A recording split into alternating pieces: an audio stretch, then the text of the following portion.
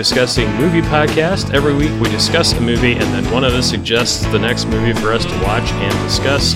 All the movies are available from the major streaming services, so that you can participate right along with us.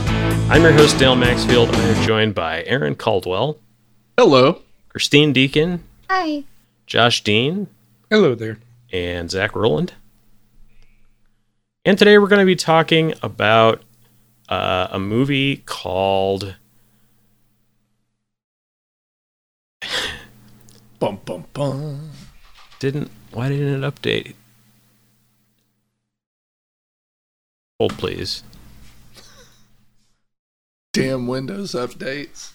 No, I have... All of my notes seem to have disappeared.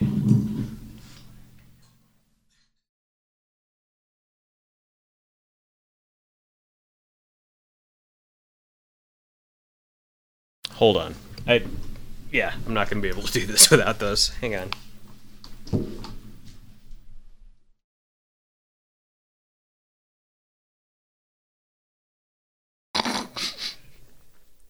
So there we were.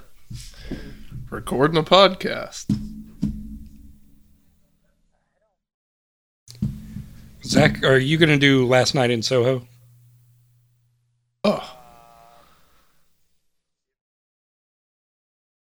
Oh, okay. Yeah, go ahead. I saw that you'd seen that this week, so I didn't know. Oh, did it come out? Fair enough. How was it? Not Dune. Not Dune. Only Last Night in Soho. Yeah.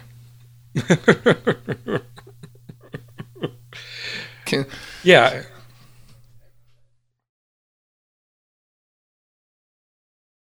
Dude, the trailers have made it look so good. So good. At the very least, visually impressive. Sure. Yeah, absolutely. All right. Yeah. Other than that, I Zach. don't really. I watched. Mostly just like my same TV shows. So I've been trying to catch up on a lot of the, Our movie this week is Only Yesterday, and the synopsis for that is a 27-year-old office worker travels to the countryside while reminiscing about her childhood in Tokyo. Nice and simple and generic. First, we'll talk about what we've been watching lately that we want to tell people about. I watched Challenger: The Final Flight on Netflix. It's a docuseries about the Challenger disaster. Really well done, really well told. Goes into all the reasons why that happened and the safety measures and precautions that they put in place to correct that so that the space program could continue. And also talking about why, we discontinued the shuttle program when we did and why we've moved on to other things. So particularly for people that lived through that, it was kind of neat to see it with a bit of hindsight brought up in the documentary. So Aaron, how about you? So I haven't watched much new lately, but I did watch Mayhem again the other night. Good office virus movie. Yeah. If you've ever seen it, I absolutely love Samara Weaving. We did it on the show, didn't we? I don't think we did. We might have talked about it. Oh, okay. But watch that. I love everything Samara Weaving does. Yeah. Like she was amazing in Ready or Not, Guns Akimbo, the Babysitter films, all great. Just absolutely love her and can't wait to see what she does next. But outside of that, I haven't watched much. Okay. Christine, how about you? I had watched a movie called Censor on Hulu. It was about a girl who sister disappeared when she was younger in the woods one day when they were out. And she later became a censor for videos that like are in Britain that are called video nasties, the horror films, and she was doing this to try to prevent bad things from happening to other people, she thought. But she was also like on the lookout for her sister because she thought her sister was still out there somewhere. But you kind of get this idea that maybe she did something to her sister, and then she sees a video by a director, and she is like, oh, I think this guy knows what happened because it is very similar to a memory she has with her sister. And so she hunts this guy down and tries to figure out if he knows anything, and it takes a bizarre, like, not a necessarily bizarre turn at the end, but takes a very interesting turn at the end. Yeah, what was the name of it again? Censor. Yeah, it sounds a bit like that George C. Scott movie. Hardcore. I don't know if you've seen that one, Christine, but it has kind of a similar premise. George C. Scott plays a man who is searching for his missing daughter and starts to realize that she's still alive, but she has fallen in with the wrong crowd, and he realizes this for sure when he tracks down a copy of a Stag film that she's in. So that's where the famous phrase turn it off comes from. So Josh, how about you? I watched a Japanese movie called Quaiden, or maybe Quaiden, I'm not exactly sure how to pronounce it, on HBO Max. It is a 3-hour movie about Japanese folk tales with supernatural twists to them.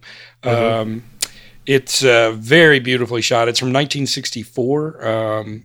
It's very deliberately paced, so you've got to be wide awake when you start it because you will not be by the time it's over. But it's a wonderful movie. I really enjoyed it, and if you've watched any of Kurosawa's movies, you'll recognize a couple of regulars in it. But yeah, for the spooky time of year, any time of year, I would recommend Quaiden. How do you spell it? Kwaiden. Japanese movie? Korean movie? Yep. Japanese. Cool. Yep. By Kobayashi. Zach, how about you? Yeah, I went to AMC as my favorite joint to see new films coming out. And in Dolby Cinema, I watched Last Night in Soho, the new Edgar Wright film. It's a lot different than most of Edgar Wright's stuff, I think. It's getting some notoriety. But, the idea essentially is that a young girl goes to fashion school and ends up in this crazy time warp of murder mystery. I enjoyed it. I really like a lot of Edgar Wright stuff, and I think that visually it's very beautiful to watch, especially a lot of the 1960s stuff. There's a lot of really cool tricks and things that they do with how they put the main character Eloise into the other main character Sandy in sort of that situation and following her and her life and everything. I will say it's probably not what you think. It definitely wasn't what I thought it was going to be. Like I had a decent idea what I felt like the movie was going to be about. And then I did happen to see something somewhere about someone said something about a twist, and I was like, okay, well, I'll try to figure out this twist, and I definitely did not figure it out until the moment when they want you to figure it out. So, good on you, Edgar Wright. Yeah, it was enjoyable. And I mean, I don't know if necessarily you have to see it in the movie theaters. If you have a really nice TV at home or a nice system, you'll get that same effect. In the Dolby Cinema, I do appreciate the fact that it does really, the contrast is a lot better. So there's a lot of scenes in the nighttime, in the dark, and it does help to have that extra contrast. So it was nice to see it in that. Yeah, it's interesting you mentioned that because something that has been confusing to me, and I think by extension has been confusing to people that are less tech savvy than me, the difference between a 4K television and a laser projection system are like, they're actually, those two things are closer to each other.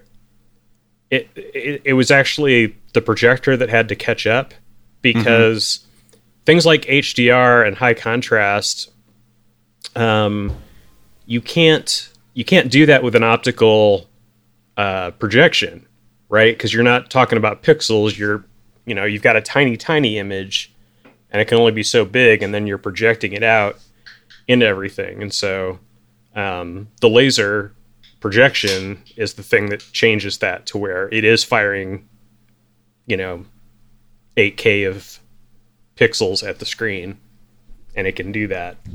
Yeah, even seeing films in like standard IMAX as compared to IMAX with laser, completely different. IMAX with laser is like 1,000 times better than normal IMAX. And normal IMAX is pretty good, but yeah.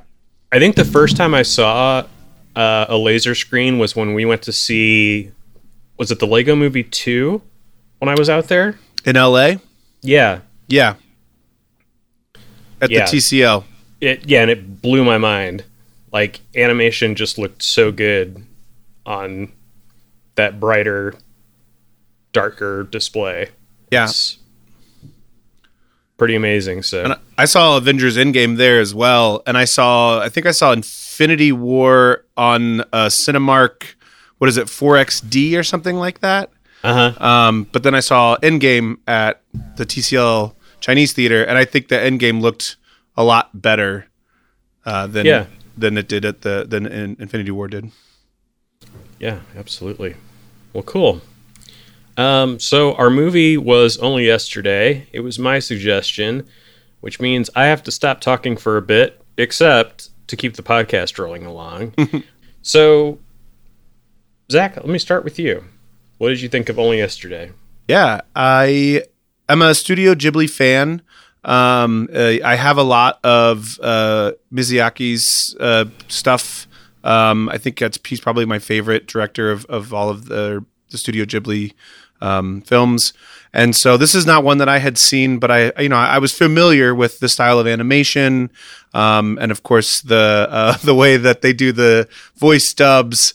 And so this one in particular, I will say, I think like you mentioned, Dale, it's kind of just one of those ones that you can kind of put on, and you get the gist of the story or what's happening, and you don't necessarily have to 100% pay attention to it. I liked some of the things that happened though in the story in terms of her reminiscing about her childhood, and I think that really spoke true. Obviously, that's different cultures and different time periods and things like that. But there's a lot of the same stuff, especially when they got into the talking about the difference between boys and girls. And I just recall back to my elementary school days when we had the talk, and it was boys in one room and girls in another room.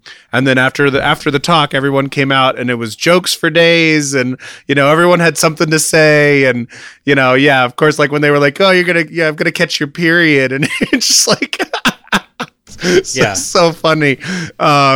So I thought that was probably one of my favorite parts, just because it just really reminded me. So I think that's what the film does well, is that it helps you to also look back at your own life and look back at things and how they came to fruition and what you expected of the world as opposed to what happens in the world.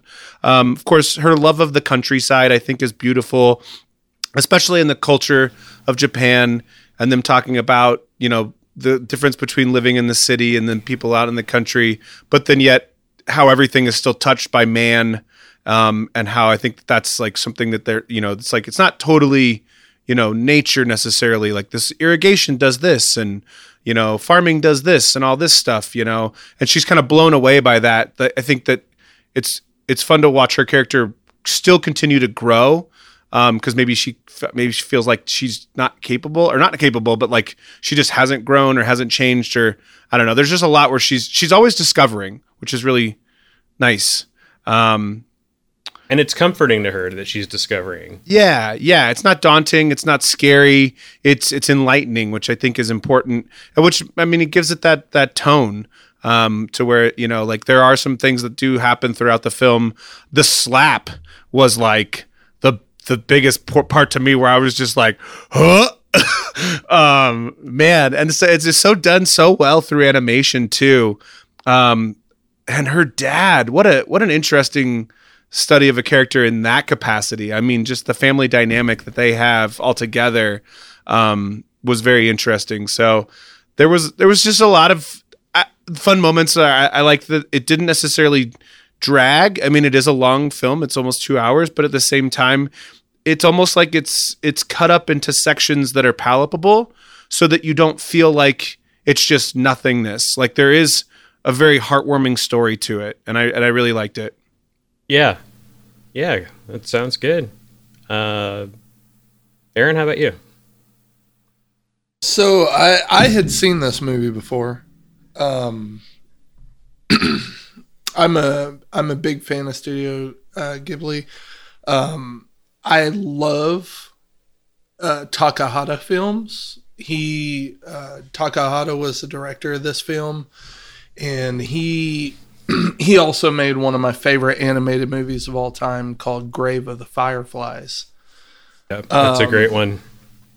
Just absolutely fantastic at giving a slice of life, even in the most horrific of circumstances. This movie, man, I actually had to look into why it didn't come to America for so long, and it's ridiculous as to why. But gosh, it's such a fantastic film. They got a stellar voice cast, Daisy Ridley and Dev Patel. I'll watch anything Dev Patel's in. Why did it take so long to come out here? So for the longest time, Disney had exclusive rights in America to distribute. And they refused to distribute this one because she gets her period. Huh. Yeah. Yeah, isn't that something? It took 25 years because she got her period. That's crazy, because I'm sorry to cut in real quick, but I was just watching Hocus Pocus the other night because of Halloween, and there is some stuff in Hocus Pocus that did not age well. And yet, that's been like a Disney film from the beginning almost, That's insane to me. Well, Disney's been around long enough to know how not to make a film that doesn't age well, which is why their stuff is so middle of the road. And so, story-wise, it's always, extremely predictable. Sanitized.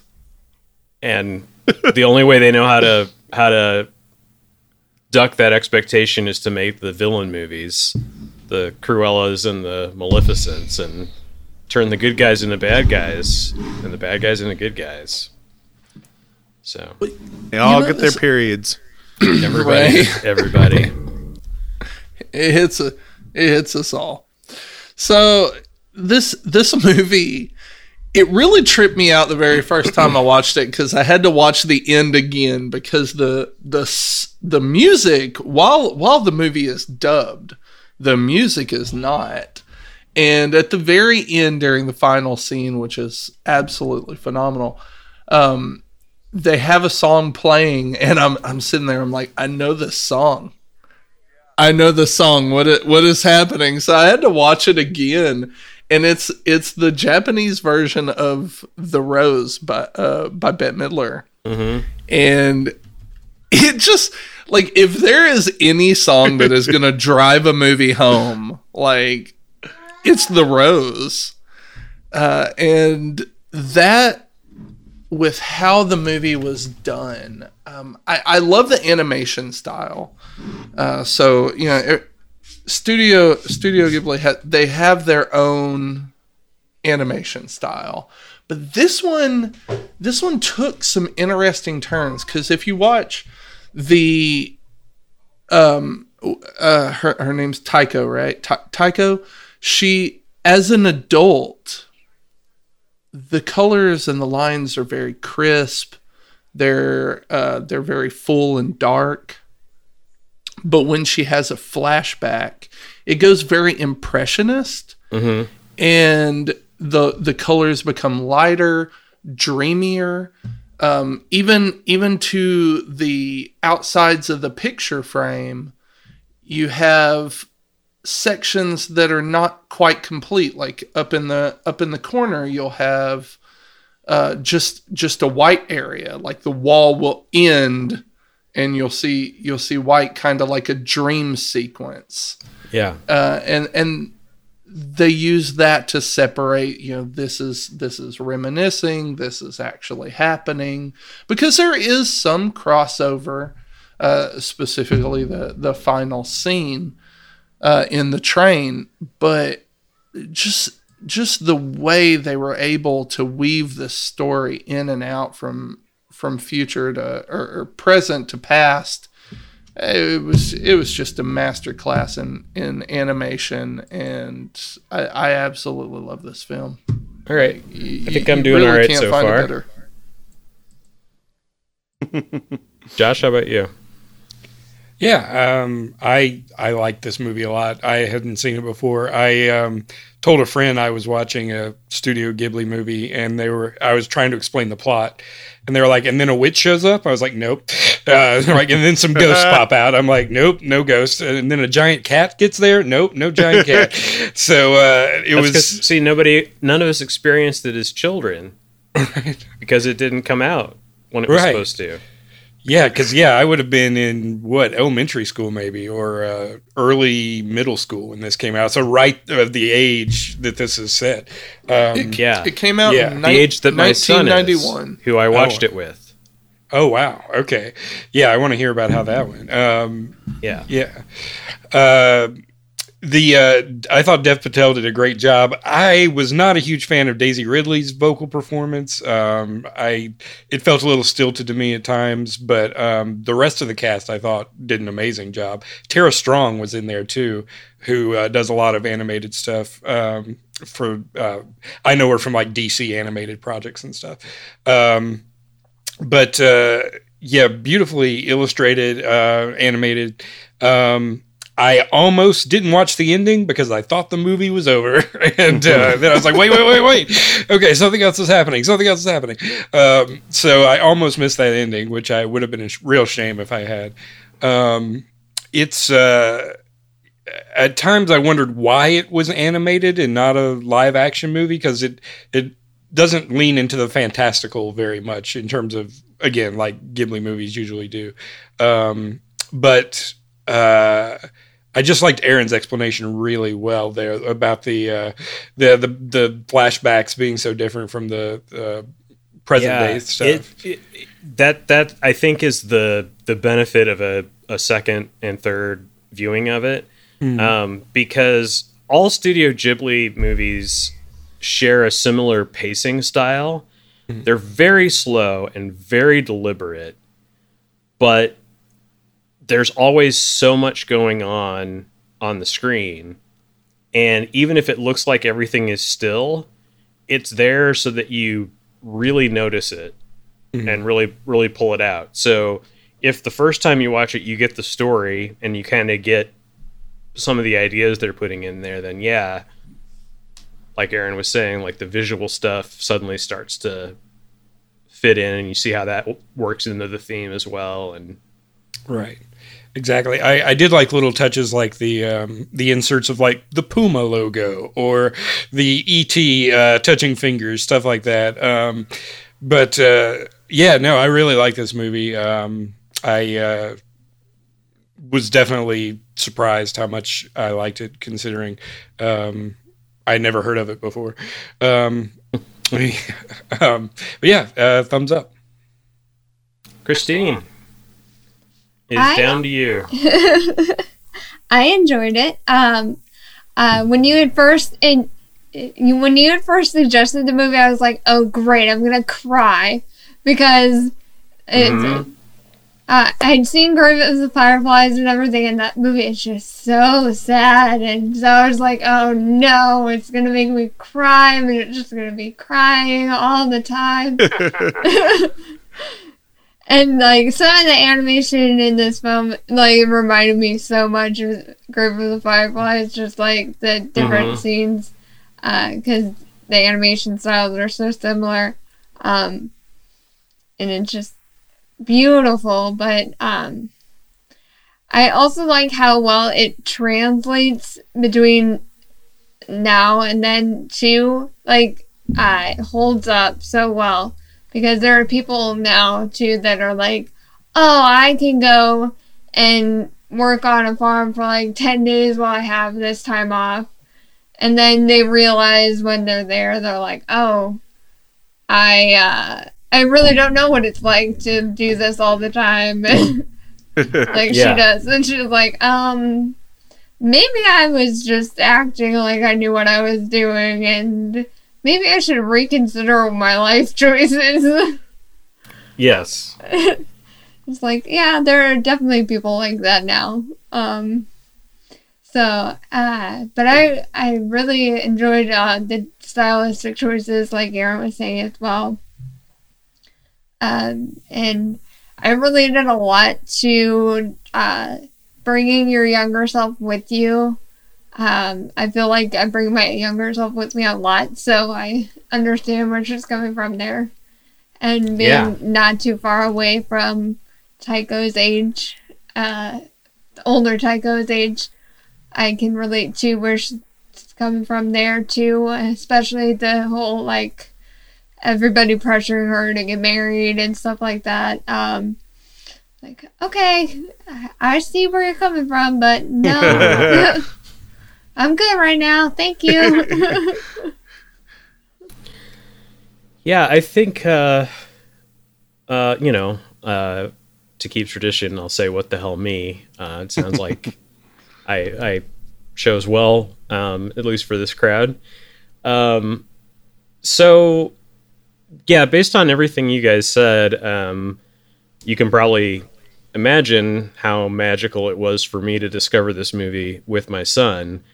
I had not seen it before that.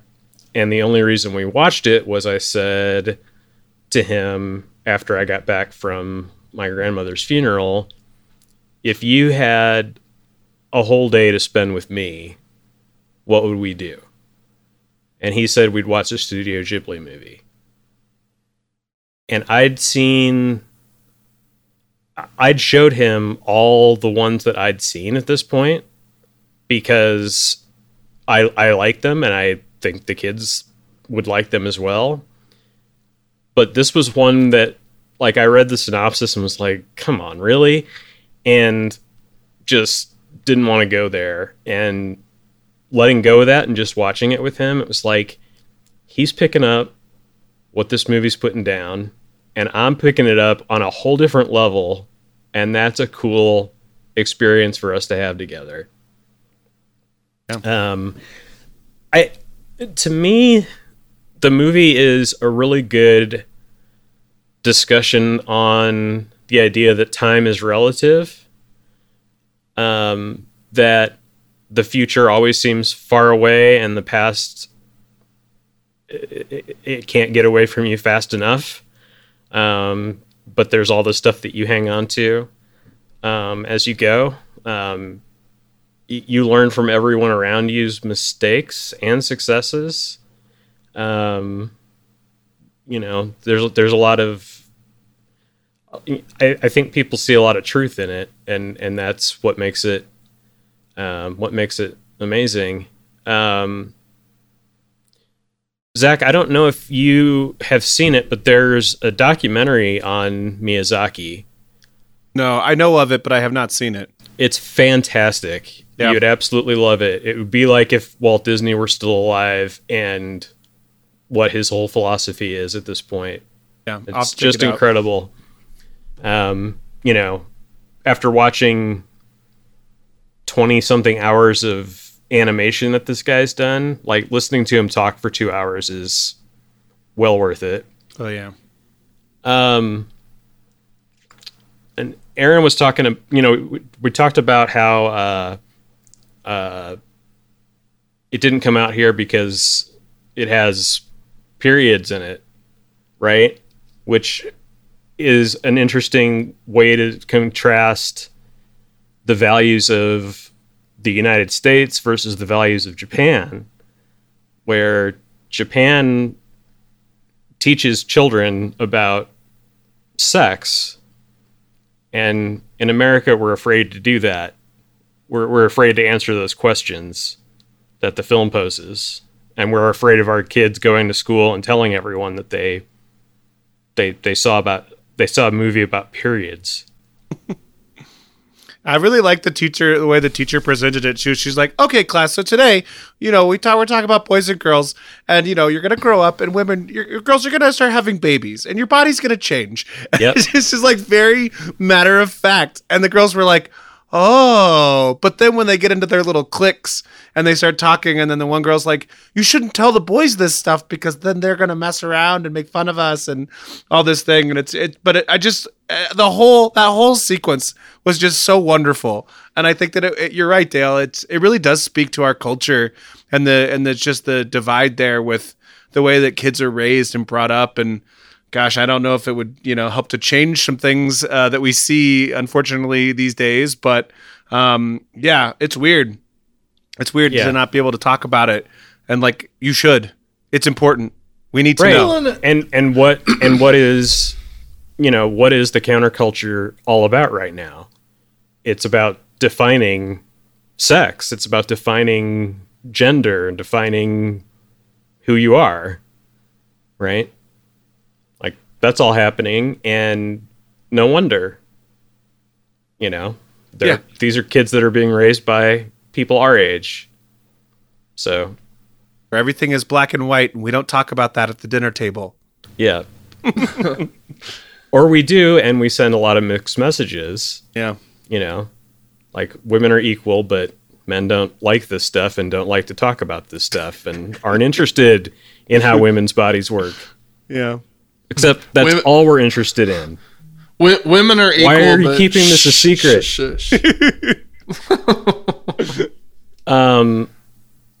Yeah. If you watch this movie and are still misogynist, there's no hope for you. There's no turning you around. So, I tend to use misogyny and humor because I tend to think that my audience thinks like me and understands that I'm only saying it because I don't believe it, because it's the most ridiculous thing I can do at a certain point. Or I'm watching an old movie where there's obvious misogyny going on, and I'll, start saying, that's how the patriarchy works, dear. That sort of thing.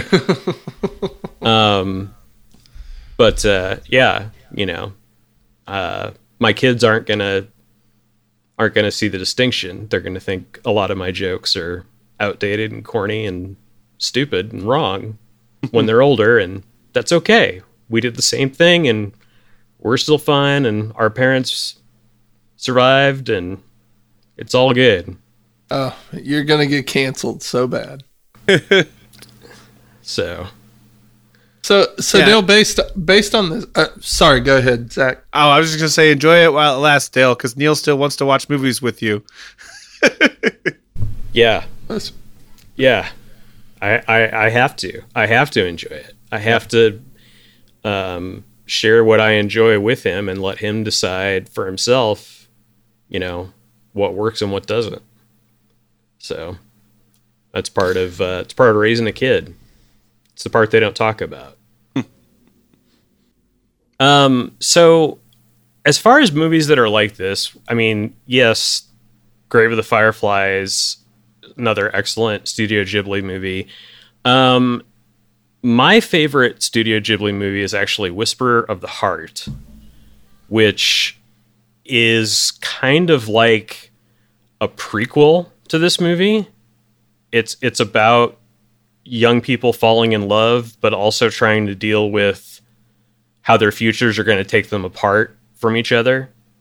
And it all happens over the course of a 2-hour movie that feels kind of slow for a romance, but it's slow for a romance because it's telling you a lot about romance. Speaking of the Japan throwing U.S. pop culture back at us in unexpected ways, that movie features the song "Country Roads" by John Denver. I think more than once, if I remember right. They play it and talk about it. So there's something universal there. It's interesting you like Whisper of the Heart, because that is one of the very few movies that Studio Ghibli did that was not done by Miyazaki. Miyazaki or Takahata, yeah. Right on. Like that and The Cat Returns. And then when Takahata passed away, I think Miyazaki's son did one or two. Yeah. So, Aaron, it's your turn to suggest. What would you like us to watch next week? So, went back and forth over a couple movies, but I decided on a Cronenberg film. But his son, one of my favorite movies of 2020, called Possessor. Possessor follows an agent who works for a secretive organization that uses brain implant technology to inhabit other people's bodies, ultimately driving them to commit assassinations for high-paying clients. All right. Well, that sounds interesting. Thanks, everybody, for the discussion on Only Yesterday, and thanks, everybody, for listening. We'll see you on the next Deeply Discussing Movie podcast.